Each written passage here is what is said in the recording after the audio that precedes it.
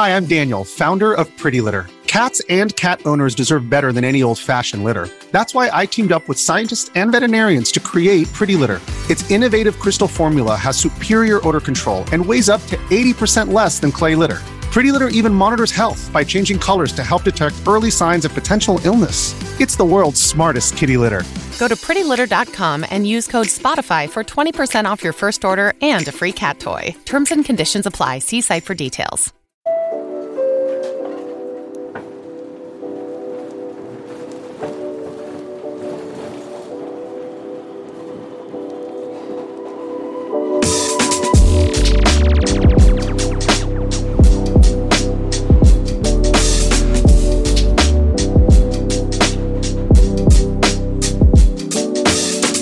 Hello, everyone, and welcome to a brand new episode of Thanks for the Knowledge. This is, of course, Fanbyte's weekly news show, rounding up the headlines and games and entertainment into one handy podcast. I'm your host. I'm head of Fanbyte Media. I'm John Warren, and I've got a great show for you this week. I sat down with Ken Shepard and Mike Williams to talk about a lot of the new Overwatch 2 information we just got. Did they clear anything up? Are we worried about labor issues lingering with this team? We talk about all of that. But before we get to that excellent conversation, we have to talk about a jam-packed week of headlines.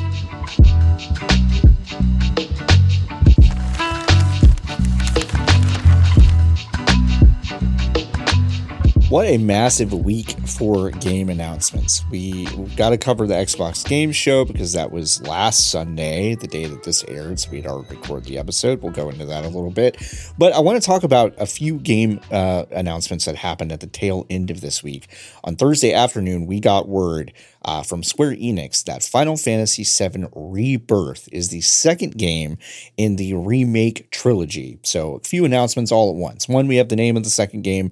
It's Rebirth. And also the fact that this game is now slated to be a trilogy, ending with a third game that will come down the line. And we got a trailer. It's a short one, and it doesn't have a whole lot of content in it, but very interesting. We saw Zack Fair. We saw Cloud Strife. We saw Sephiroth kind of walking with Cloud as Cloud is contemplating what Sephiroth could possibly be up to. Imran Khan has speculated about where this series will go in a piece over at fanbyte.com. I will not do that. I won't spoil things here. But some interesting thoughts, and I mostly agree with where Imran thinks this is going. And the Intermission DLC, which features Yuffie as a protagonist, Intergrade, that's the upgrade that is coming to PC. So that's going to be on Epic and Steam, which is pretty exciting. No word yet about an Xbox version of Final Fantasy VII Remake. And it's kind of odd that there isn't, but who knows how long that console exclusive is going to be. Maybe forever, it seems like. But no word yet about if that's coming to Xbox. But this game looks pretty good. The Final Fantasy VII Remake was one of my favorite games of 2020. Just getting beaten out by Hades for my best of the year. This is a game I'm playing over right now. It is super, super good.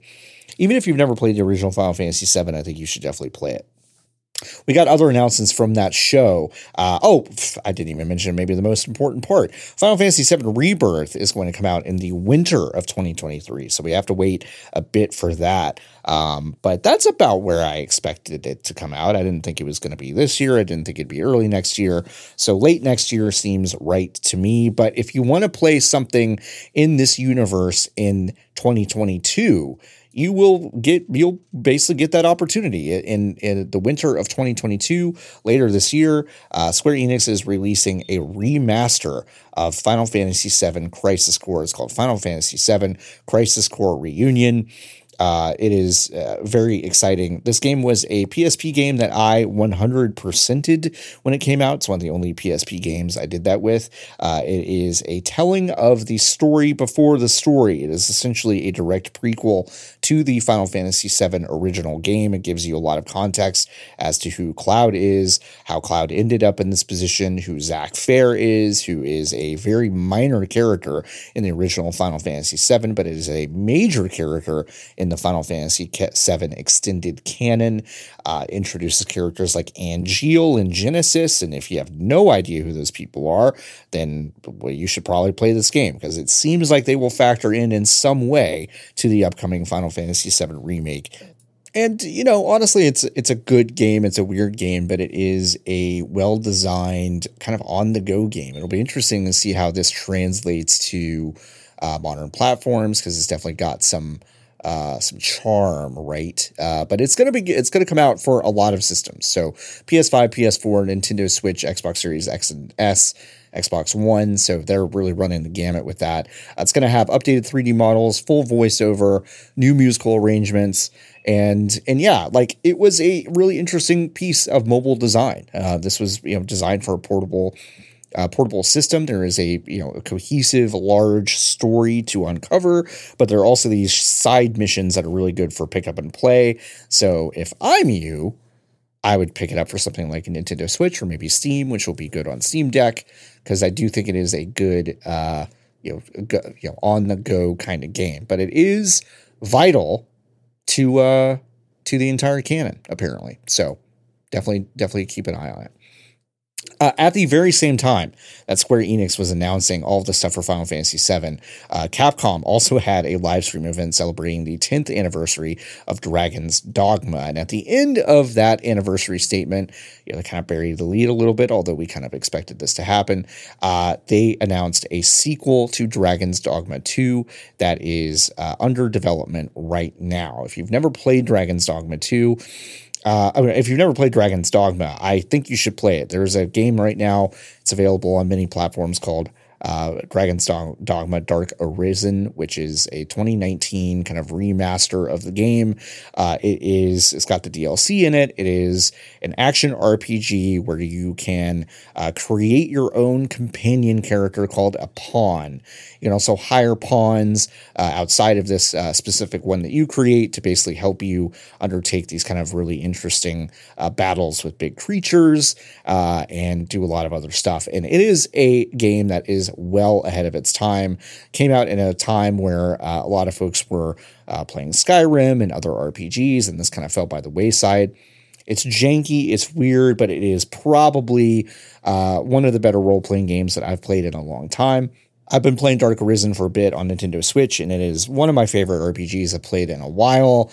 Director Hideaki Itsuno and his team are at work at Dragon's Dogma 2, and gosh, this is just very exciting news.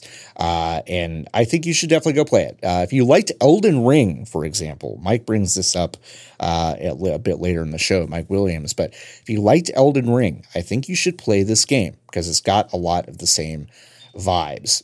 Let's talk about the Xbox showcase that happened a week ago when this show goes up, so it's a bit of old news at this point, but there's stuff we should pull out. Redfall got a really long gameplay trailer, and this is a game from Arcane Austin. Those are the folks responsible for Prey and Dishonored. Harvey Smith has been making rounds with interviews with like GameSpot and other folks talking about this game. A thing that he and the team want you to know is that it is not like Left 4 Dead. There are 4 distinct characters that you can choose from and play them in a co-op fashion.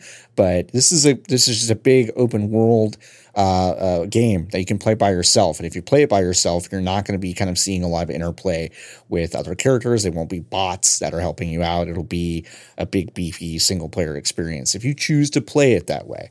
And if you play it with others, word came out that basically the progress will only be tied to the host of that game. So while it is a co-op game, it is not kind of being developed as a way to have co-op be like the centerpiece of the game. It's still going to be a big open world RPG where you're fighting vampires and shooting stuff and using powers and all that stuff. Looks like it's got all the Arcane DNA, which that's really the most important thing to me. Xbox, this is going to be important context for the rest of the show. They said that everything that they showed will be released in the next 12 months. So listen, they don't have to hold themselves to that. That's just PR speak. But pretty big claim, right? And so it is important then that they announced their next game, Hollow Knight Silksong, the sequel to Hollow Knight, which is an excellent game that came out in 2018, which you should play. That's going to come out in the next year, apparently, and it's going to be on Game Pass on day one. So that is pretty exciting news for folks who have been waiting for that.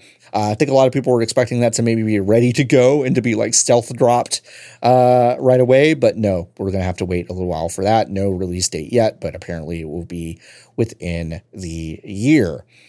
So we also got some really interesting news. Riot Games is teaming up with Xbox Game Pass to basically promote a lot of their games on the platform. Now you might be thinking, well, gosh, everything Riot makes is free to play, right? And you're right. Everything they do make is free to play. But a lot of the things that they, a lot of things that you have to unlock, like legends in League of Legends or characters in Valorant, things like that. If you are an Xbox Live subscriber, you will have those characters unlocked already. So that's a lot of money you could potentially spend to unlock all those things. But if you're a Game Pass sub, you got it. So that's actually a pretty big deal. It's really interesting to see all the Activision Blizzard stuff and Riot Games stuff coexisting on Xbox Game Pass, because I really think of Riot and Blizzard as kind of direct competitors in this space. So it's very interesting to see this happening. But that's a pretty cool thing. So, and this is all on PC, by the way, PC Game Pass, because they don't have League of Legends on consoles yet, nor Valorant. I think those things would be, I think League could easily be translated to console, although, the folks with a mouse might have an advantage. But Valorant, I think that's also going to be tough to put on console the way that it's configured right now, but who knows? We also saw a long sequence about Forza Motorsport. They're not putting a number on this. It's basically just kind of now it's Forza Motorsport. Who knows if that's going to be just kind of a platform going forward? But it is a contrast to their Forza Horizon series, which has actually gotten more, I think, press and popularity in the past few years. But Forza Motorsport is their Gran Turismo competitor. It's the place where a lot of the nuts and bolts and real fine details of racing come through. Turn 10 talked about all the cool ray tracing and graphical bells and whistles, but they really pointed out that the big thing is they've really beefed up their driving physics simulation. It looks good, looks great. I mean, listen, it's hard to, you get kind of diminishing returns on how good racing games look. They all kind of look wonderful at this point, but I'm definitely excited to take that for a spin. We saw some cool stuff from Flight Simulator, including a ship from Halo that can go into the stratosphere, which is pretty cool. They've also got a lot of new stuff coming out for the 40th anniversary that you can check out. That game is very cool. We learned a little bit more about Overwatch 2 from this presentation. I won't talk about any of that. We're going to talk about that in a roundtable in the next section with Ken and Mike Williams, but some interesting stuff there. A lot of other really quick announcements. The Fallout 76 is getting an expedition called The Pit, which takes you back to Pittsburgh, which you might remember from Fallout 3. Forza Horizon 5 is basically getting a Hot Wheels DLC, which is very wild. It comes out on July 19th, and that looks like a lot of fun. Arc 2 was announced. Of course, we still got CG Vin Diesel, which is pretty fun. That's going to be coming out obviously within the next year.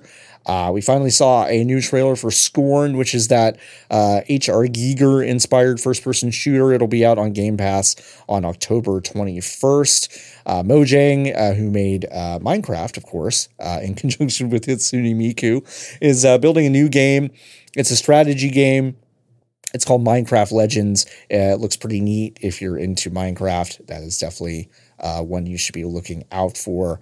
We also saw a really extended conversation and trailer for As Dusk Falls, which is an interactive narrative about two families across 30 years in Arizona. That's coming July 19th, so that's pretty soon, and is, of course, coming on Game Pass. We saw a new trailer for Naraka Blade Point, which is a console launch exclusive for Xbox. It's a free-to-play action battle royale game, pretty popular on PC already. It is coming out on June 23rd, as I will mention later in the show. It's also coming to Xbox Game Pass. So that's a no-brainer if you need kind of a action battle royale to play on Xbox.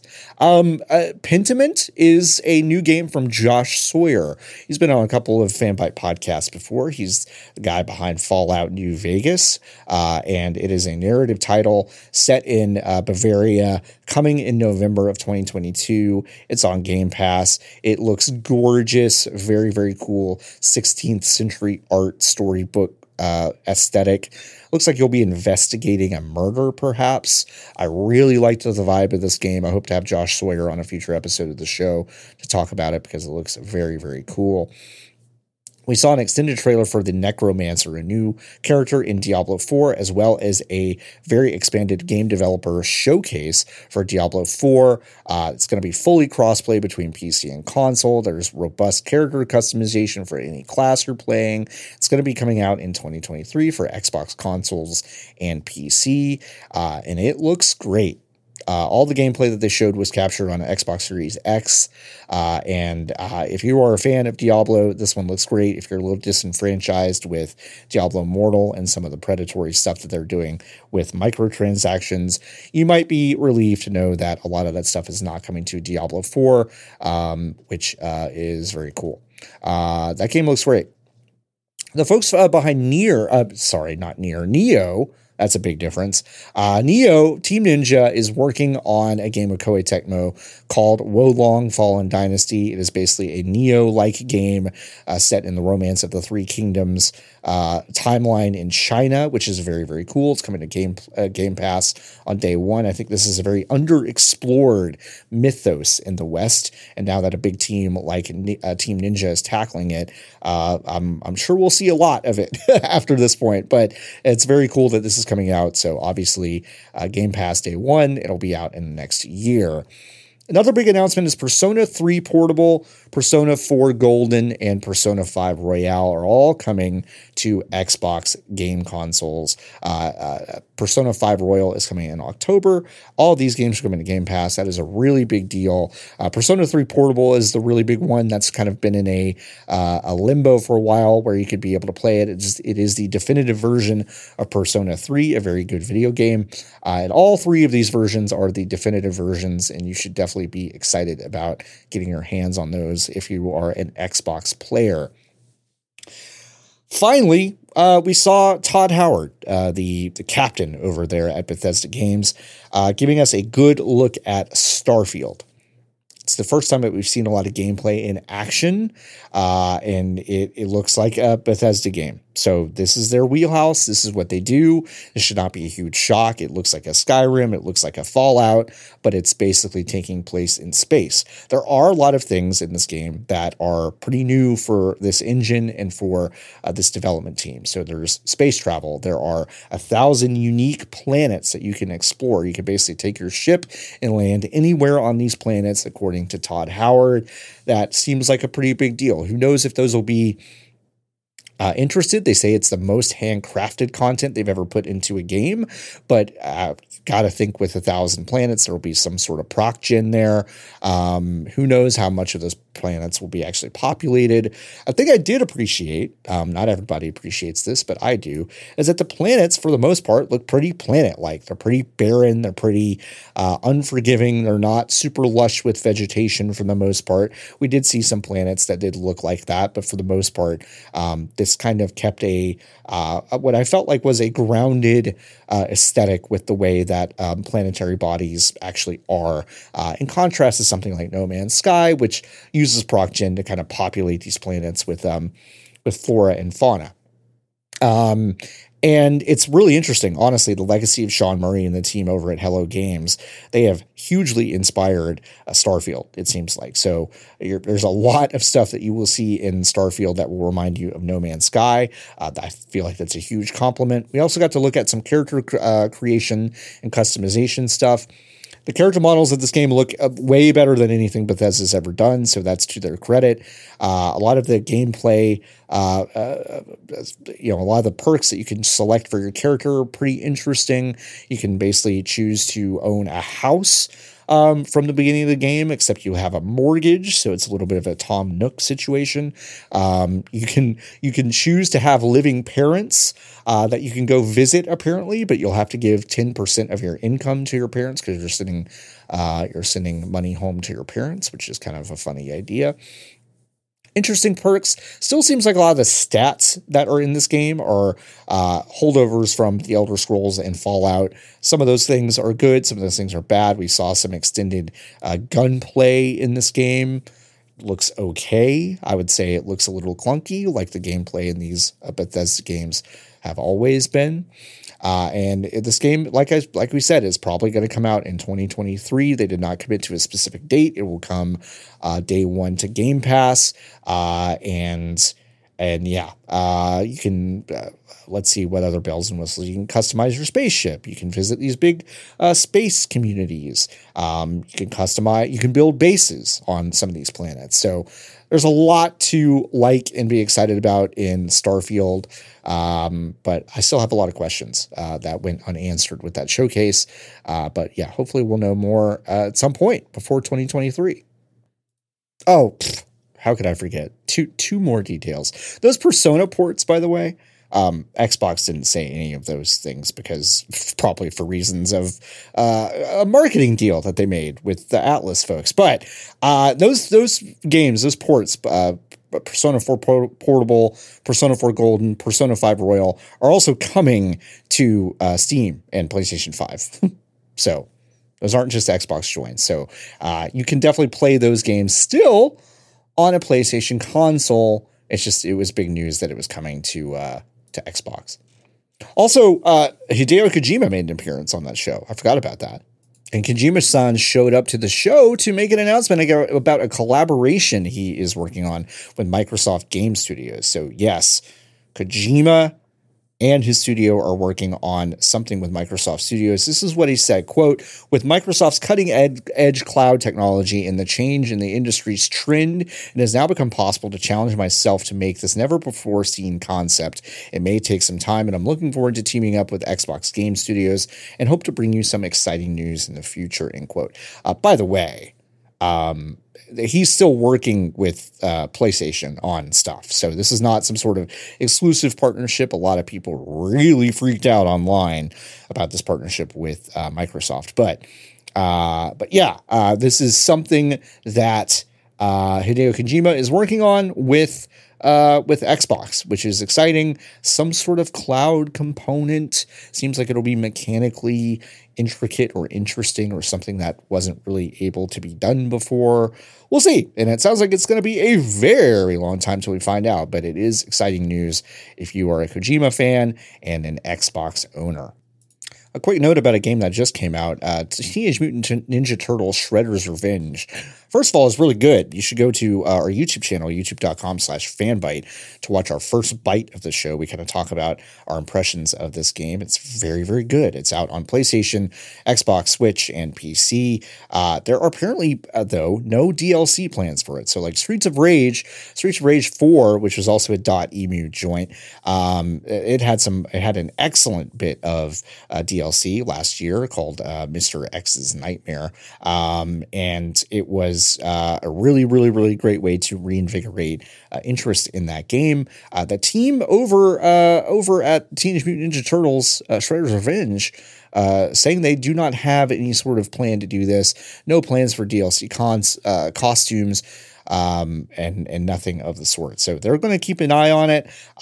It sounds like maybe it will have something to do with the success of the game. It's on top of the Steam charts. It's got like 8,000 concurrents in the first couple of days. So I would say it's a success. We'll have to keep an eye on that. And it is a great game. So you should go watch that first bite. You should check out that game and, let us know what you think. Hey, remember when we talked about a Gran Turismo film coming out? It's now dated for August 11th, 2023. It's from director Neil Blomkamp, who directed District 9. It is apparently based on a true story about a Gran Turismo player who is so good, he translated that success to real racing. And it's based on the story of Jan Mardenborough. And he was a player who competed in the third GT Academy competition. It was a reality show. Gran Turismo of 6 players would compete in the game before moving to a real race car situation. Mardenborough was the winner of that competition, and he became the youngest winner in that series' short history. And he has been since found some success in professional racing. He's competed in Japanese Super GT Series, F3 European Championship, the GP3 Series, and also 24 Hours of Le Mans. And so that's basically what the Gran Turismo film will be based on, which makes a lot of sense. I wasn't totally sure how they were going to get a script out of Gran Turismo, and this is probably the best way to do it. So yeah. We also got a Capcom showcase this past week. If Dragon's Dogma 2 for some reason was not announced during that showcase, although it felt like it should have been. Here, let's quickly go through a few highlights. Sunbreak, which is the new Monster Hunter Rise DLC. That expansion is coming to Switch and PC on June 30th. Steven Strom has been playing that for a while, so expect a lot of impressions and guides and things like that to go up on the site soon. And there's a demo that's available right now that you can play and check out the game ahead of time if you are not sure about it. You're going to need to clear 13 gigs of space for Sunbreak, but yeah, that's looking pretty good. We saw more of Resident Evil 4's upcoming remake. They are basically explicitly calling it a reimagining of the original Resident Evil 4, which is one of my favorite games of all time. So that's kind of interesting to see. Hey, Final Fantasy VII Remake did a great job reimagining that game. So obviously I'm open to a reinterpretation and reimagining of Resident Evil 4. But it looks pretty good. It confirms a lot of stuff that we had reported already. It's a little bit more emphasis on horror, a little bit more emphasis on survival. Resident Evil 4 originally was a very action-packed game, which kind of took a different approach from 1, 2, 3, and Code Veronica. But also Resident Evil 2, Resident Evil 3, and Resident Evil 7 are getting PS5, Xbox Series X and S, and updated PC versions. They already got those. Those are out. You can go get them now. Adds 4K compatibility, higher frame rates, 3D audio. They're free to previous owners of the games on previous platforms, previous compatible platforms. So if you own those, go get the updates now because they look really, really nice. I want to wrap this section with a chat about Vince McMahon and WWE. WWE is investigating a $3 million hush deal allegedly paid to a former employee over an alleged affair. But basically in the midst of this investigation on Friday morning, Vince McMahon announced that he is stepping aside as CEO and chairman and letting his daughter, Stephanie McMahon, who had actually stepped away from the company earlier this year, not long ago at all, about a month ago, will step back into the company and become interim CEO. Now, this might seem like a really, really huge deal, but Vince McMahon is also staying on to be the creative lead of the company. So it's not like he's vacating the company altogether. It's just that he's not going to be the CEO right now. WWE said in the release that, quote, a special committee of the board is conducting an investigation into alleged misconduct by its chairman and CEO Vince McMahon and John Laurinaitis, head of talent relations, and that effective immediately, McMahon has voluntarily stepped back from his responsibilities as CEO and chairman of the board until the conclusion of the investigation. They also said, like I said, that he will retain responsibilities related to the creative content. And as of this recording, which is a Friday afternoon, and by the time you hear this, it will have already happened, he's slated to appear apparently in character as Mr. McMahon, his kind of imposing and gaudy on-screen persona, appear on SmackDown, the Friday Night Live show that happens on WWE over on Fox. That's shocking that he would do that. It's not super surprising, really, but it's still amazing what kind of lengths he'll go to get ratings for his company. So anyway, McMahon said in a statement, quote, "I've pledged my complete cooperation to the investigation by the special committee, and I will do everything possible to support the investigation. I've also pledged to accept the findings and outcome of the investigation, whatever they are," end quote. Pretty wild. The Wall Street Journal reported earlier this week that that $3 million settlement was to pay a paralegal in 2019 to basically not talk about the relationship when she departed the company. And she was also prevented from making any disparaging comments about him, talk about the relationship. And yeah, so a lot going on. No changes to John Laurinaitis' role. He was also named as being under investigation for misconduct, but apparently no changes have been made with his role in the company.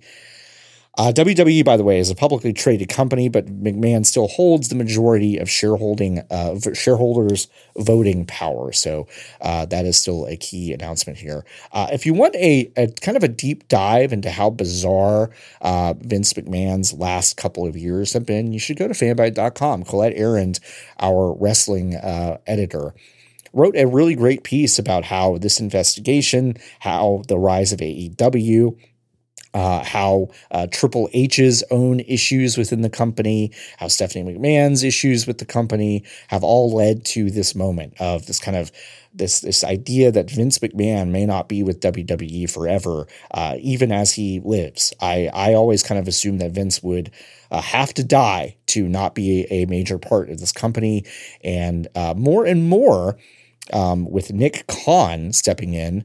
That's not to be confused with Tony Khan, who runs AEW, but Nick Khan, a high executive in WWE. Since he has arrived, a lot of things have happened to cause forward momentum with the McMahons' lack of control with this company going forward. It's such a bizarre and interesting story.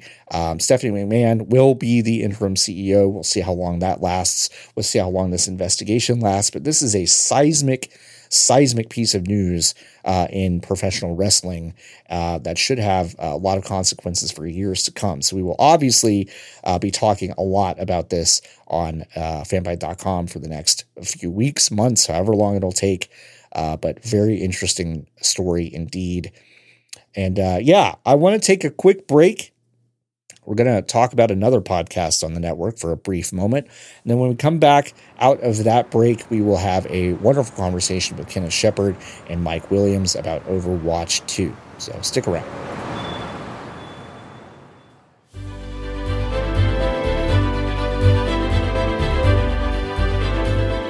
Hello. This is John Warren interrupting this podcast to tell you about another podcast. It's called Friends Reunion. It's a podcast for discerning listeners. And this past week, we brought to you the Great British Off Round 2. It's the second year we've done this. We're celebrating all things British. We performed the entire episode in our British accents. And this week, we were very lucky to have two guests at the very end of the show, Tamoor Hussain and Lucy James, providing us with their American accents. And I beseech you to listen to this entire episode, smile along, and dream of the Jubilee with the Queen, who's definitely still alive. Anyway, very special episode of our comedy podcast, Friends Reunion. And that's with me, John Warren, LB Dogtears, and Nicholas Grayson. You can listen to it every week on the Fanbyte Podcast Network on Friday mornings. Thank you so much. Pip pip cheerio.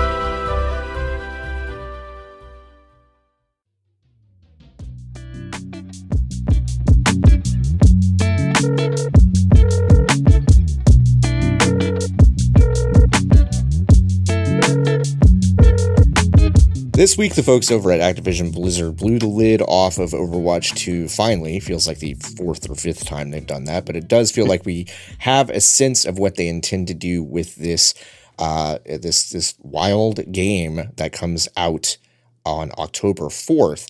I want to talk to two people who have some insight to share. One is Ken Shepard, who spent some time with some folks at Activision Blizzard this week. Hello. Good morning. Hello. And also Mike Williams. Hello, Mike. Hello. I am the lapsed one. Yes, good. I'm so glad that we have a lapsed Overwatcher here. I want to start with kind of a fairly open-ended question, and I'll start with you, Kenneth, because you've obviously just been in deep with this stuff for the past couple of weeks. Did you get a better sense of what this game is after watching the presentation, after spending time with the devs? Talk to me about kind of what you're feeling now that they've released more information. I think the simplest way for me to kind of like break down what this is, I feel like the 2 in the Overwatch 2 is largely symbolic more than it is Sure. actually meaningful in the way that we normally talk about what a sequel is. Because broadly, I feel like all of the changes they are talking about and all of these changes they're making, not only to like, you know, the way the game plays, but also like the business model of the game. Right. I think is actually kind of a lot of what the game has needed for a while now. Right. I think, but you know, there is still people are looking like, what does the 2 mean in this? And honestly, I kind of think it's mostly meaningless now. I think that's kind of my largest takeaway, is that we are just kind of like entering a new era in what Overwatch is as a whole, that I think they put a 2 on at the end because that probably sounds better in an earnings call to say that you have released a new product than it does, we have released this massive update. Yeah, because I mean the big changes that I really took away, because we can get into the things that don't feel like big changes, even though they're saying they're big changes. The biggest one is obviously this is shifting to a free-to-play live service. You could argue that it was a live service before, but now it's free-to-play. They're going to be adding PvE experiences next year. There's going to be cross-progression across multiple game platforms, and then this kind of seasonal model, which other games have made tremendous strides in. Destiny, Apex Legends, you know, a lot of battle pass kind of mentality is now coming to Overwatch 2. So those were the big changes to me from 1 to 2.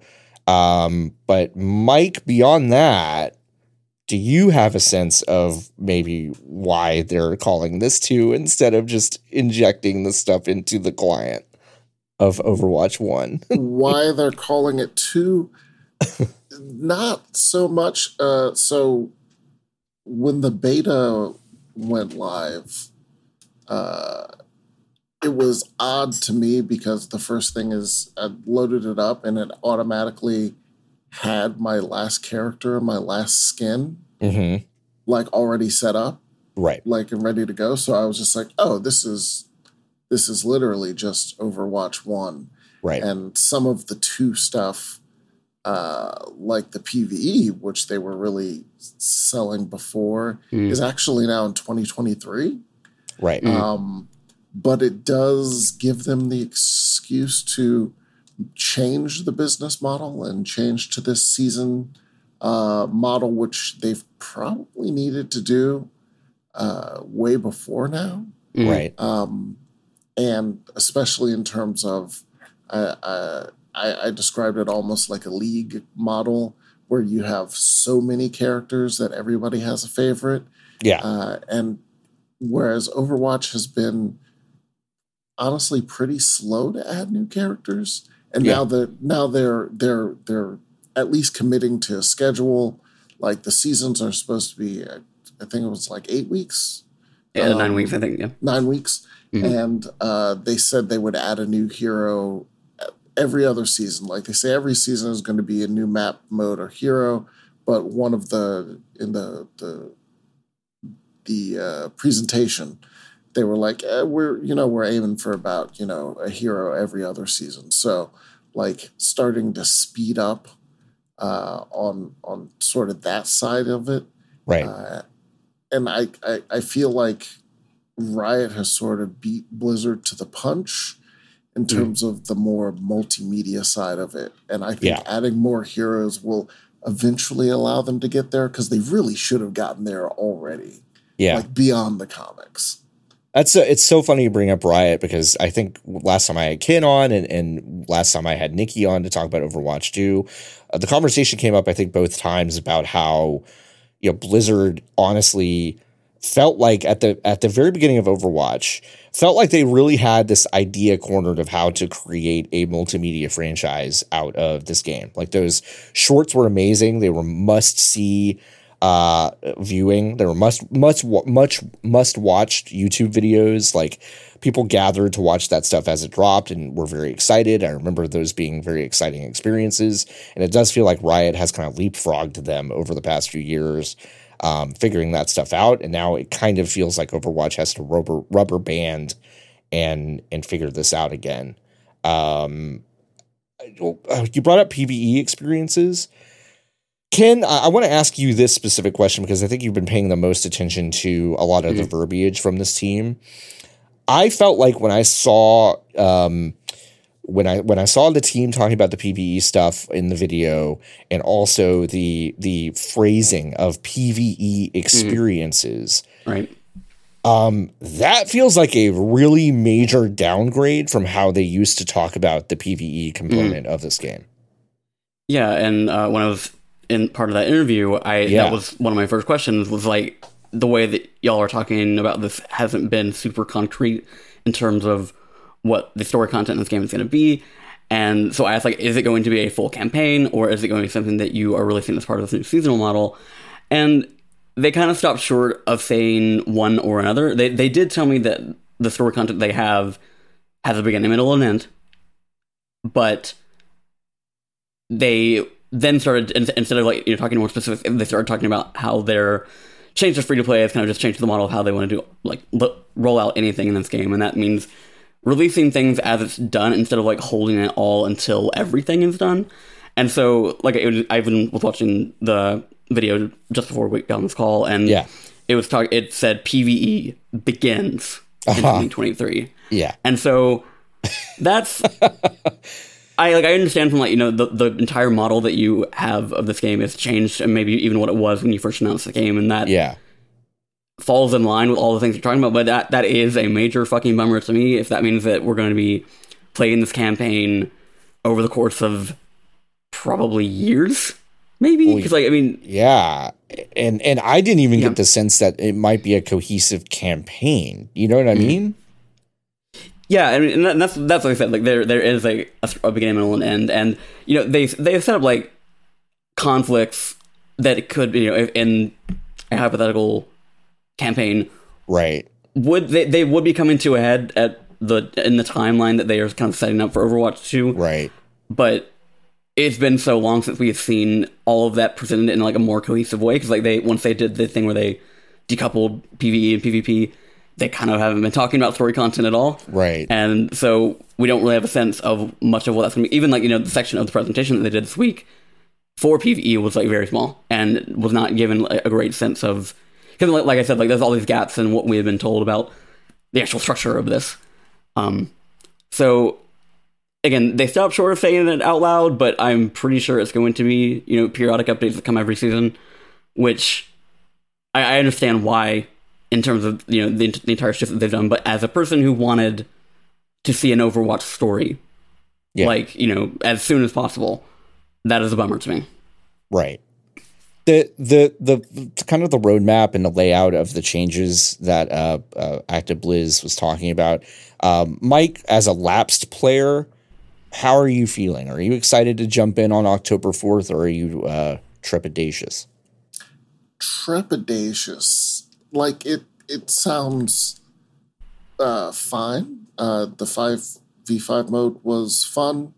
Some of my characters have shifted slightly.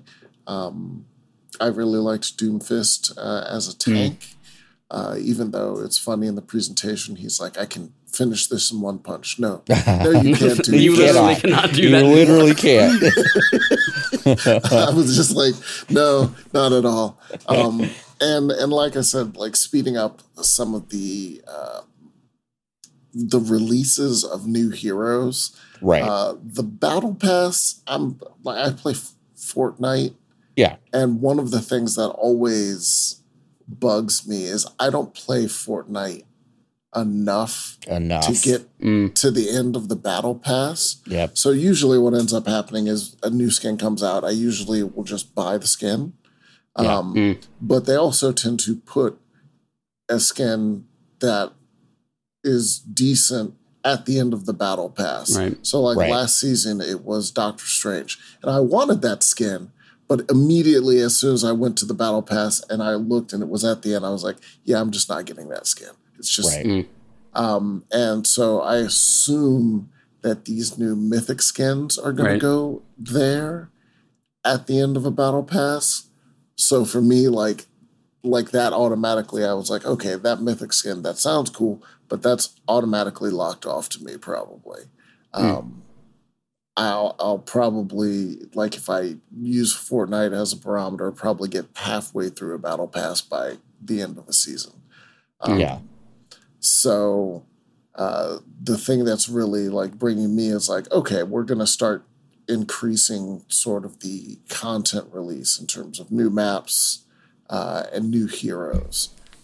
Because I really think that heroes and that personality is where Overwatch can gain some ground.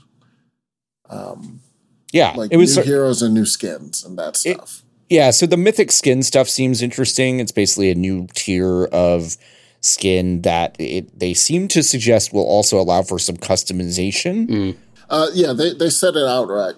They were like, you can, pick different colors and different bits and like change it up a little bit. So that seems cool. I mean, like I love that idea of being able to get a unique skin and then also customize it beyond that. So, it feels uniquely yours. They're also adding charms to like weapons and stuff. So it does seem like they're leaning into the uniqueness of like, okay, get excited about this hero, but also get excited about these skins. Like, I agree with you, Mike. I do think that was a big part of stuff that would actually get me back into the game if I was feeling a little dejected about like, how things were going with that game. I would dip back in to check out a new skin or check out a new hero. So yeah, if they speed up the work there, which I want to talk about the work in a minute, but if they speed that up, then I do think there is something unique to that approach that I would be excited about for sure. Yeah, and I think like to their credit, a lot of these shifts feel like they are reactionary to the problems that Overwatch has had for a very long time, because I think, switching to the seasonal model where like you are kind of like ensuring that there is going to be regular content updates, because like that's something that's been Overwatch's problem for a long time, as they have shifted into focusing on Overwatch 2, and all it entailed is that, like I said the last time I was on, like they have saved so much for that game that Overwatch 1 has been stagnant. And I mean, I would even argue like dead game in terms of like the content, not necessarily like people playing it, like that's the connotation that term has, but like because people are playing this game still, not as many, but in terms of like actually putting stuff in the game to bring people back or to give people like anything more than just your regular weekly grind of live service game. And also going free to play, they broadly just talked about that as like that is a way to get people in and make it easier, because like even now like you can't buy Overwatch without having to get some bundle that makes it close to full price still almost 6 years later. And that's especially a hard ask when you're not actually doing much with that game. So I have to wonder like how, like in the shift to free to play, like how much of those conversations happen because they're like, okay, we need to start doing something now, because if we keep saving everything for this package again we'll put on a store shelf, then we are going to continue to bleed players, and this way they're taking down like all the, or more barriers to people getting in and like hitting the ground running and finding something to enjoy in this game, instead of because like if they had waited until next year when the PvE stuff was ready to go, that's like 6 to 8 months of waiting, maybe even a full year. Who's to say? And I mean, when was this announced? I forget. Which part? Just Overwatch 2, like originally. BlizzCon 2019. Right, and since so it took from then until now to even get really like a concrete feel of what they were doing. Like I remember that announcement because what's his name was still there, Jeff, and I forget his last name. Kaplan. Yep. And they were really wishy-washy when they were talking about it. It was like, so what is this going to be? Is this like a full game? Is it like, will we pay for this separately? And they were like, no, I mean, it'll work with all of your Overwatch 1 stuff. And it was so fuzzy. So I don't know if I agree. And this might come from me just being like very tuned into this game in the way that not a lot of people that are like, lapsed are. Because like I felt the language of what they said when they first announced this game was fairly clear in terms of like the PvE stuff was going to be free to Overwatch. Like it was just going to be like an update for Overwatch 1 players, and that's been like a weird thing that I think it's almost like we've played like a game of telephone as the years have gone on about like details that were actually said versus what people, I guess, remember about that presentation this far removed. And I think a lot of that comes from like they were silent on this game for a long while after, and there are various circumstances as to why that was, and that's as everybody knows, that company right now is in a fucking shitstorm right now. A weird spiral. Yep. So yeah, in a way, I think like Overwatch 2's marketing in the past year or so has felt maybe less precise than it ever did before. And so like I think like at the very least this feels like a strong like reset of all that. I mean, like, okay, here's our message here. We're going to be very clear about what this is, how people can get involved, or how people can get in it. And yeah, it's been a rough time to get here, but I do feel like for whatever it's worth, the foundation that they set now feels like the foundation the game needed several years ago. Right. So let's talk about the work a little bit, because you did sit down with game director Aaron Keller, art director Dion Rogers, and their commercial lead John Spector. Keller and Rogers featured pretty prominently in the video, and obviously going to a seasonal model and free to play and having this kind of constant stream of content in a way that Overwatch has not really done before raises, I think, very good questions that you raised in a really good piece over on fanbyte.com, which I think you should go read. But we'll talk about it now as well. This company is under a ton of scrutiny. It doesn't matter that this week they cleared themselves of wrongdoing in the internal investigation, which is a wild part of the story in and of itself. But they're going to be under a ton of scrutiny while government entities look at the merger of Microsoft and Activision Blizzard, while basically the entire public is examining the labor practices of this massive company. And as Overwatch 2 settles into this brand new way of doing things for them, how do you think this is going to work?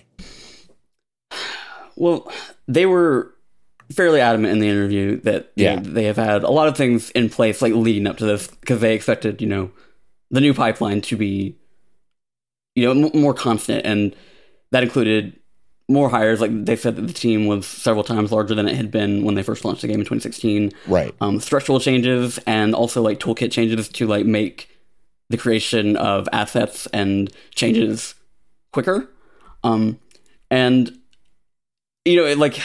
I believe that, like, on a fundamental level, I believe that, like, changes have been made, and, like, that there is, like, an attempt being made to make this as easy on everyone as possible. But broadly, every public statement that Activision Blizzard makes about any labor issue is often undermined by a report that comes, like, fairly shortly after. And it's something like it's something like I, as a reporter and a critic, have tried to keep in mind. It's like, because like there's part of me that like does look at companies and be like, yes, they are run by these suits that make a shit ton of money that never meet any of the people that are actually working on the things that they put out. But then there are people that are like they're going into work every day and like they care about what they're working on, and like I think that's something that like everyone's trying to, as these labor issues in the game industry are coming to light. We're all trying to kind of like grapple with like where's the balance between how we talk about these things in terms of not believing people that profit by lying, but also acknowledging that this work is done by people who do give a shit about what they're doing.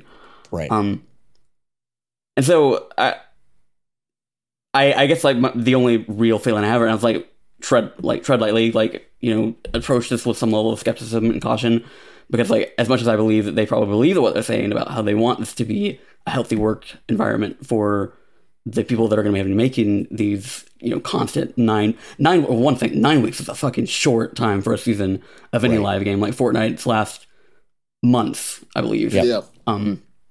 And that is a lot, and I would be interested to see how long they maintain that even. Right. Because like you have to imagine, like, if some of these issues start to come up in terms of, like, overwork, like, the right thing to do would be to start to scale back, even if that means, like, having to tell the public and your player base, like, hey, we are scaling back, but it is in the interest of keeping this, like, a healthy work environment for our workers. Like, we, even especially in the midst of the pandemic, that's been a lot of the talking points for a lot of companies. Like, when they make a delay, they're like, they're being very transparent. Like, we are doing this because it is the best thing for our workers. Right. And I would like to see things like that happen for Overwatch 2 in the event that this does become, an issue. And right. a lot of that we're probably not going to hear about in any public-facing way. And it'll probably be like on reports for us to hear as time goes on. Yeah, that was the thing that was sticking out to me when I was listening to the schedule. Like, again, I play Fortnite. Fortnite survives primarily, and there have been reports on this, an army of freelance 3D artists to keep skins and other stuff flowing into the game. Yeah. And to be honest, a good half of Fortnite skins are licensed stuff, which means they don't even have to really create them. Like, there is a design aspect to them, but when you're like, okay, bring over Doctor Strange or bring over Finn from Star Wars or it's referential modeling. Yeah, I mean it's yeah. Whereas for Overwatch, like, you get to 2023 and on, and it says 100+ new skins. I'm like you got to design all of those. Like, you got to design every single skin. Yeah. Like, yes, there are some referential skins for, like, Blizzard properties and stuff, but at least right now, Overwatch hasn't morphed towards some of the things that you'll see, like Apex. Apex has stuff that references, like, they're not licensed directly, but you can tell what it's supposed to be. And Overwatch, at least so far outside of Blizzard stuff, doesn't tend to do a lot of that. Like, all of the skins are pretty bespoke to the character. Yeah. And designed well for that character. So I'm like, I look at their season marker with 30 new skins for each season, which is 8 weeks, and I'm like, man, that sounds like a lot. I do imagine. I will say also, though, they've only committed to 2 dates here. Let's be honest about that. Like, they've only committed to October 4th and December 6th. They've said 9 weeks of updates, but, like, to me, to my eyeballs, this tells me they're leaving some room to go, hey, around the holiday season, we may reevaluate how this model is working. That's the cynic in me. But it's also natural. Like, if you're getting into this for the first time, and to your point, Mike, you're cranking out 30 new skins, a new hero, presumably a new hero every season, which is a new hero every 9 weeks. Like, said that, every other season. Every other season. Okay, so it was 3 new seasons for October 4th. I mean, 3 new heroes for October 4th, 1 new hero for December 6th, and then it's basically every other after that. That's true. But it still tells me that they may reevaluate this. They did not commit to a January 30th or whatever date for their next season. So it's like there's some wiggle room here for them to reevaluate this pretty quickly. But yeah, I mean, I am feeling skeptical, obviously. I mean, Microsoft did sign a labor neutrality agreement with the CWA, which is, it's a good thing. I'm not going to give, Phil Spector and Microsoft the credit that some others are giving. I would rather give that credit to the laborers who kind of forced their hand on that, which I think is great. Much to your point, Ken, about the folks that are going into work every day. So that's a good thing. Hopefully it'll be met by some, good faith bargaining about this stuff. But, was there anything else in that interview, the roundtable with the Blizz folks that stood out to you that you would want to discuss or, dissect a little bit, Ken?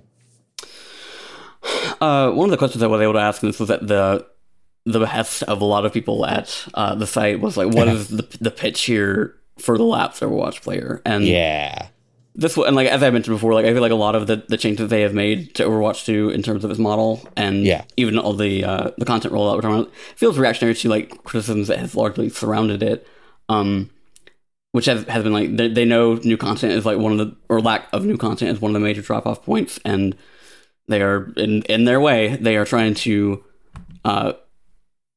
address that as much as they can. Which I guess is my question for like Mike, as the Laps person in the room. Well, John, you also have Laps in the room. Yeah, that's true. What are y'all like looking for at this point? Like, what is the thing that will like bring y'all back? I mean, at least for me, like I said, new heroes is probably the big, and I am looking forward to the PvE thing. Like I said, I always thought that Overwatch should be a bigger multimedia thing, and I feel like there's room to say tell some stories on the PvE side, and then make the comics, make an animated series or something like that, and introduce a villain there, and then bring it back. Like, and especially now that they have the free to play, I think there's more traction in being able to pull someone in from another property related to Overwatch, right, and pull them into the game, since the barrier to entry is so much lower now. Like, you don't have to spend $60. It's free to play on all platforms, cross progression, which is also, by the way, I forgot to mention that that also is a very big thing, because I play on PC and was pretty much there for my entire time, whereas I had some people who play it on console, and I just wouldn't play with them at all. Because, part of the hook there is having your favorite characters with your favorite skins and everything like that. Right. So that's a good move. But I think with the PvE side, the real benefit for that is bringing in some other players and really attaching them to these characters, because once you got that done, I think a lot of your work is done. Like, that's the kind of thing that League and Apex and some other, like, you really like attach to the character themselves. Right. That was something that the cross progression thing was something that also stuck out to me, because I played primarily on PlayStation, and then when the first beta came out and none of my skins and such were there, that felt not great. But then, well, also the next beta is going to have is going to be on console, but like that was an issue for a long time in terms of why people weren't, like, people that I knew weren't playing together or at all, was because, like, we had a group that was all playing on PlayStation and somebody played on PC, and was like, I just don't want to go back and have to start basically recollecting all of these things. And so that's good, and because like they've had crossplay now for a bit, and that was always a weird omission. And again, like, I think this might just be a thing of like they were saving a lot of these kind of overhauls to all their innards and systems for Overwatch 2, and whatever they're doing now is allowing them to actually put all the stuff out a lot earlier than probably that even they anticipated at the time. Right. I for me as a Laps player, I mean, this and this kind of shows, I think, the spectrum of Overwatch players. Whenever they did the PvE stuff, it was not compelling content to me. So I don't have a lot of faith that they will be able to correct that, and I especially don't have faith in their ability to correct that after kind of hearing the way that they've talked about the PvE stuff recently. So that stuff really doesn't matter to me. The thing that I would love to have back, which I have heard is something that we have not gotten back and may never get back, is the sense that everyone on the team has a unbelievably defined role that has to do with claiming objectives, right? Like, I keep hearing from many people that the 5v5, which, like, I haven't tried yet, the next beta test goes live on June 28th. I intend to get into it and check it out. But I keep hearing that the 5v5 stuff really is more or less a team deathmatch, that when you've basically got your numbers in the right place, that's when you basically focus on the objective. I felt like in the early days of this game, there was a lot of really intriguing and interesting teamwork required to be successful at this game, and I miss that. That's right. when the game started to feel not like that. That's when I kind of stepped away, and everything I hear everything I hear kind of says that they have not gotten back to that at all. It is definitely more aggressive, and they have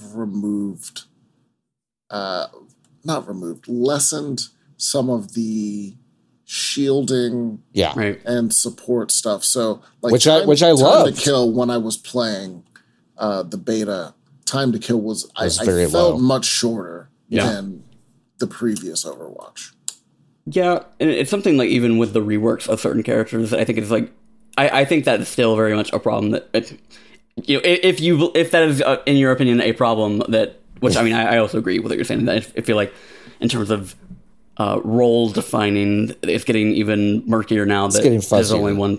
And because like you look at the major reworks that they've done with characters like Orisa and Sombra, which are two of my the main characters that I play, and those characters in Overwatch 1 as it exists right now, kind of have a very interesting sort of play on the role that they already exist in, where versus less of a shield, she is much more about, pushing through and getting to the objective.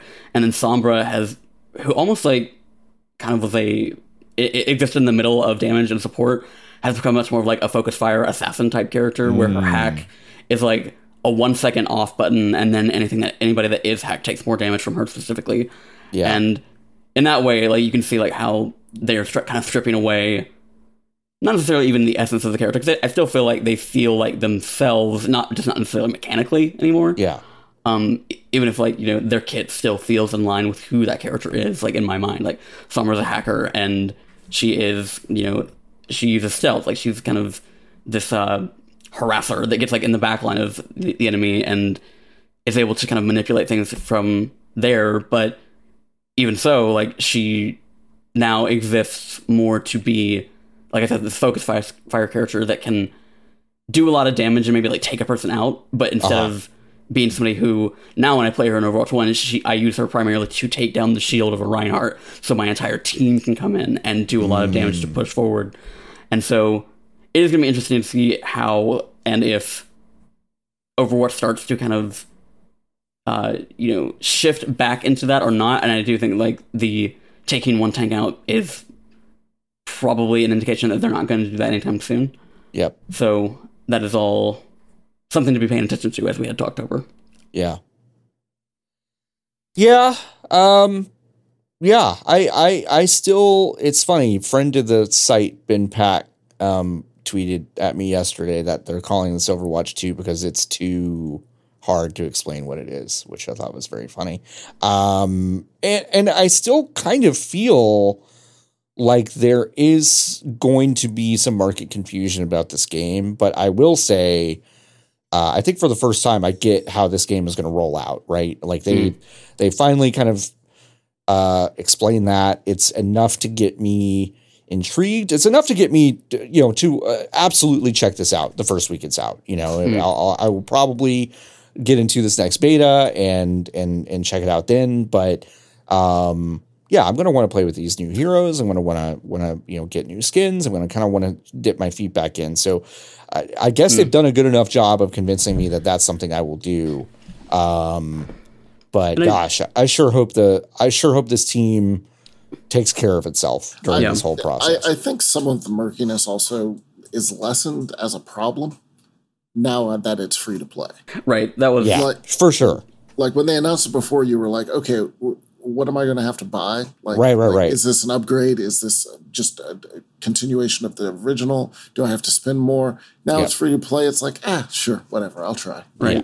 I think once you take that barrier down, a lot of the confusion is, I guess, benign in the end, because somebody will just download the thing and then play the game. And right. I think that's what they're kind of planning on. I think that's what they're hoping for in switching to free to play, is that they just want a much smaller barrier to entry. And yeah, for whatever it's worth, I think that just, again, I have had my feelings about the way that people talk about Overwatch 2, and that I feel, what's the kindest way to say this? I do feel like there's a sense of I don't think it was that confusing, but again, that comes from me like having paid as much attention to it. But I also feel like there was a bit of a game of telephone that was happening that feels more like internet misinformation to me than anything that had to do with what Blizzard said, which I think is, just a problem with the internet, which nobody can solve. But I do think now a lot of that can just kind of like fall by the wayside because they have given people a very easy way in. And to like, if they have these questions, they can find out like by playing the game. And yeah, we'll see. I mean, yeah, I think probably you're right to some extent, but I also I don't know. I think they got off on a tremendously bad foot by saying this is called Overwatch 2. If you've got Overwatch 1, a lot of the stuff will still be available to you. And then kind of not really explaining much beyond that, for what really felt like a couple of years. Like I think they did explain some stuff more concretely than I think people have said. Yes. But I do think it seems like they did not answer their own question about why this is called Overwatch 2 when they first announced it. Sure. I don't feel like I do feel like they earned some of the skepticism and confusion, but I also admit that, in the new way of live service games, Destiny could have done the exact same thing. They could have said, okay, this is Destiny 2, but a lot of Destiny 1 stuff is still going to basically be here at the beginning. And I don't remember there being a ton of confusion about that. So, it's like, yeah, I think a lot of folks protested a little too much, but I also, I don't know. I think some of the confusion was earned for sure. But they're slowly clearing a lot of that stuff up. I think as they understand what the game is that they're making, they're clearing it up. And I fucking want it. I want to play it now. Sure. I've since the beta of Overwatch 2, I've gone back to Overwatch 1 a lot, and it's like I love this fucking game. Yeah. Like all the complicated feelings I feel about the company that is making it, and again, like I said earlier, this is something that I think everyone is trying to reconcile as we learn that how the sausage is made in video games, and how it is often fucking brutal for everybody. Like in every game you like has probably had some degree of some problem.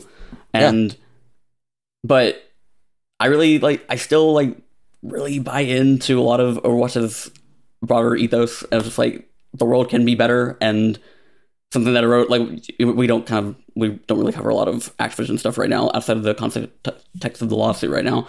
But there's something I wrote about the comic series that came out where Cassidy was going through and recruiting the new generation of Overwatch, and the entire thing was about trying to set a better foundation on something that was rotten. Right. Just that shit still hits. That resonates with me, and I hope the people that are still there, still doing the work, still organizing, still trying to make that place better for the people that work there. I hope that some of that comes through in the game that they're putting out too. Yeah, this is Ken's game. Everyone has one game they keep going back to. Yeah. Like me, it's Assassin's Creed or even World of Warcraft to a certain extent. But even when we're in Slack, you can feel the enthusiasm from Ken. All about for Overwatch. Sure. Yeah, and I mean, it's this company still gets me in a lot of ways too. I mean, I spent a lot of my Sunday dissecting that Diablo 4 video. I'm a fairly new Diablo person, but I'm they got me. I'm in. I get it. These are still a group of people that make incredibly realized fictional worlds that I do want to spend time in. So yeah, to that point, there are still a ton of workers that are working on this stuff and not involved in the terrible shit that is going on upstairs. So yeah, it's a complicated thing, but yeah, I'm glad you're excited, Ken. You should be.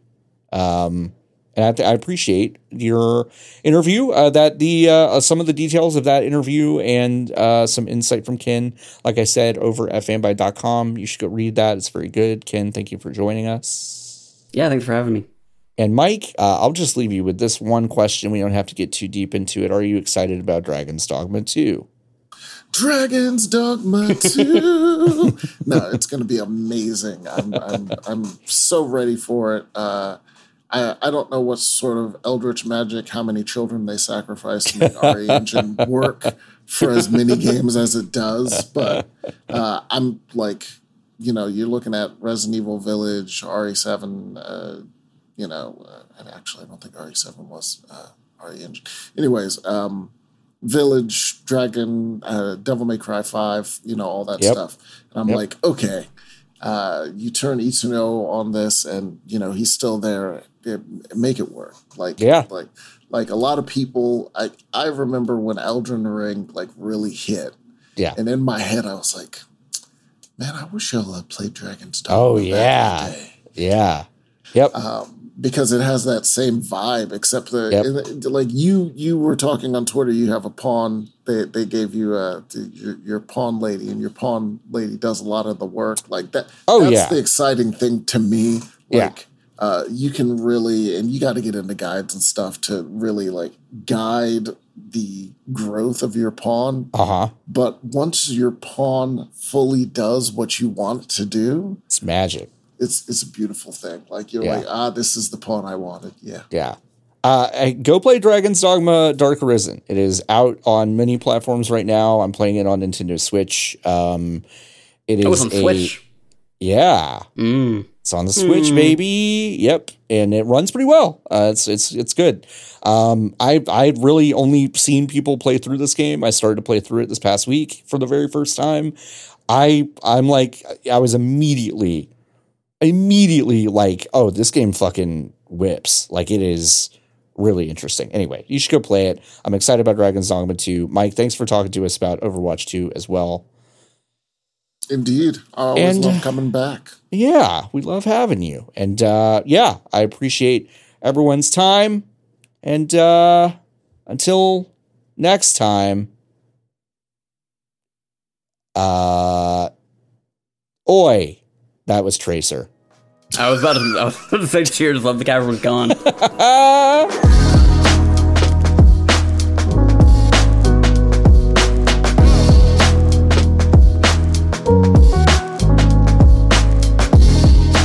Well, with all the big game announcements and previous releases from this past week, two of which I want to talk about in a moment, we can look ahead to some of the games that might have fallen through the cracks with all this excitement. Let's talk about the games that are coming out this week. Fall Guys is one of the coolest party games around. It was kind of relegated to a couple platforms. Now it's coming free to play to PlayStation 5, Xbox Series X and S, Xbox One, and Nintendo Switch on June 21st. That's super exciting. The Shadowrun trilogy, which is a really great collection of RPGs. You can play that now on PlayStation 5, PlayStation 4, Xbox Series X and S, Xbox One, and Nintendo Switch on June 21st. Wreckfest is coming to Switch on June 21st. It feels like we've willed that into fruition to some extent over here at Fanbyte. Deliver Us the Moon is a game that's been on a few platforms before now, so you can go read some information about that. But it's now coming to PlayStation 5 and Xbox Series X and S on June 23rd. Naraka Blade Point is coming to Xbox Series X and S on June 23rd, which seems like a kind of a cool game. NetEase is making that one. It's we've seen it a few times. Graphics look really cool. Who knows if it'll play well, but June 23rd we'll be able to find out. Sonic Origins has got their sights set on some reimaginings of those old Sonic games with some museum bells and whistles that I'm pretty excited about. I'm not the biggest Sonic fan in the world, but Sonic Mania was cool. I liked that whole vibe. Seems like they're bringing the same vibe to Sonic Origins. Again, that is June 23rd for PlayStation 5, for Xbox Series X and S, Xbox One, Switch, and PC. The Capcom Fighting Collection is something we're all very excited about over here at Fanbyte because mostly the Darkstalkers stuff. We're super big fans of Darkstalkers, but also other games in there as well, like Red Earth, PlayStation 4, Xbox One, Switch, and PC. That's on June 24th. Fire Emblem Warriors 3 Hopes. That's a big one that we'll have some coverage for over at fanbyte.com on June 24th. That's, of course, coming to Nintendo Switch. Madison is a spookum a Spookums game, really scary looking game, coming to PlayStation 5, PlayStation 4, Xbox Series X and S, Nintendo Switch, and PC on June 24th. In terms of Xbox Game Pass, a lot of games were announced at the Xbox Showcase that are eventually coming to Xbox Game Pass. A lot of the stuff they announced were coming. Not a ton that was announced for this specific month, although we will be getting a couple new games. Total War, Three Kingdoms is coming to the PC Game Pass. And then again on July 5th, that's a little bit from now, but Last Call BBS, which is apparently the last game that Zachtronics is going to make. So that's kind of interesting. It's like a mini game collection. Those games are coming. Hey, the PlayStation Plus, the PlayStation Plus revamp is live. We've had a chance to dive into all three tiers. I'm now a subscriber for that top tier, which gives you access to the full library, all the streaming stuff. You know, stuff works pretty well. I'm not going to say it's the most organized thing on the PlayStation Network. It could use a little bit of love in that department, but it's a fairly robust offering. It does definitely highlight the need for a bigger hard drive for the PlayStation, but I've already downloaded Dark Cloud 2, a couple other games, and played those a bit, and everything seems to work pretty well. Again, the best reason to have this thing right now, at least, is for Stray. You get that free on July 19th if you were a PlayStation Plus premium subscriber. So that's a pretty good reason for me. But the rest of the stuff is pretty good. It is not a full-fledged competitor to Xbox Game Pass. They've always said it. That's not really the point. But it is nice. It's a nice little subscription package that does give you access to a lot of old stuff, a lot of new stuff, a lot of stuff that's kind of in between. It's not bad. There's a lot of stuff missing that doesn't really make sense to me, but presumably they'll be filling out that back catalog over the next, few months, years, etc. So if you want to go check that out, I definitely recommend it. It is a nice little thing to have if you are, especially if you're kind of short on games. If you're like, I can only afford a couple of $70 games a year, but you can drop some cash every month. You could get a lot of pretty cool stuff. So definitely check that out. And that's really about it in terms of releases this week. I still haven't checked out Obi-Wan. This is going to be the, fourth week in a row I've said that. I did finish Stranger Things. It's fine. That's all I have to say. The next couple episodes come out on July 1st. That's my birthday. And they apparently, I didn't realize this until recently. They weren't done. They were still in post-production because there was a ton of CG work that had to be finished. So that's kind of why they did things the way they did. So that's interesting. That's an interesting piece of information. But yeah, it's okay. That's a show that I've watched every episode of, come to the conclusion that's not very good. But I'm still watching it anyway. Also, Kate Bush is great, but you should have known that before watching Stranger Things, don't you think? That is going to do it for this week's episode of TFTK. I want to thank my two guests, Kenneth Shepard and Mike Williams, for their insight on Overwatch 2, and also getting a little bit excited about Dragon's Dogma 2. Very cool. If you want to find Ken, you can find him over on Twitter at ShepardCDR. That is ShepardDCDR. You can also find his writing, of course, over on fanbyte.com every single day. And also, he has a podcast called Normandy FM. Hosts that with friend of the site, Eric Van Allen, over from Destructoid. They've been talking about video games for a very long time, as it might suggest to you. They started with Mass Effect, but it's turned into a full BioWare retrospective, and now they're getting into Cyberpunk 2077. That is very exciting and cool. So yeah, go listen to that podcast. Thanks, Ken. If you want to find Mike, you can find him at Automatic Zen on Twitter. And of course, you can find his writing on the Link Shell. That's our Final Fantasy XIV section. He also is doing a lot of reporting for us on the TV and film side these days. Thank you so much, Mike. Mike can also be heard periodically on Acts of the Blood God, which is another podcast we love from friends Kat Bailey, Nadia Oxford, and Eric Van Allen. That's a wonderful RPG podcast. we also have one of those. It's called 99 Potions. You should go listen to that. And you know, we produce a lot of podcasts here, and I want to give a shout out to my producer, Paul Tamayo, who does an excellent job with this show every single week. You can find him at Polymayo over on Twitter. You can find me at Floppy Adult. I also host a show every Tuesday morning on twitch.tv/fanbyte called Tuesday Morning the Show. It's a bit of a companion piece to this show. We talk about news, we watch trailers, we talk about stupid videos we've seen, we play some video games. It's a good time. Join us every Tuesday morning at 10:30 Eastern over on twitch.tv/fanbyte. Fanbyte.com/podcast is where you can find all of our podcasts in one place. Honestly, one of the coolest things you can do for us is tell your friends about this show, tell your friends about other shows that you like on the network. It is a huge help for us. Leave us a nice review over on Apple Podcasts or Spotify or wherever. You can basically tell your podcatcher of choice that you like this show. It helps us out a ton. Share the stuff you see on Twitter. That helps us, it helps us out a lot. Your support is really what keeps us going. And things are tough right now in media. They really are. So honestly, if you're excited about these shows, tell folks about them. It would really, really, really, really help us out a lot, and I would appreciate it. Thanks. Until next week, folks, you're welcome.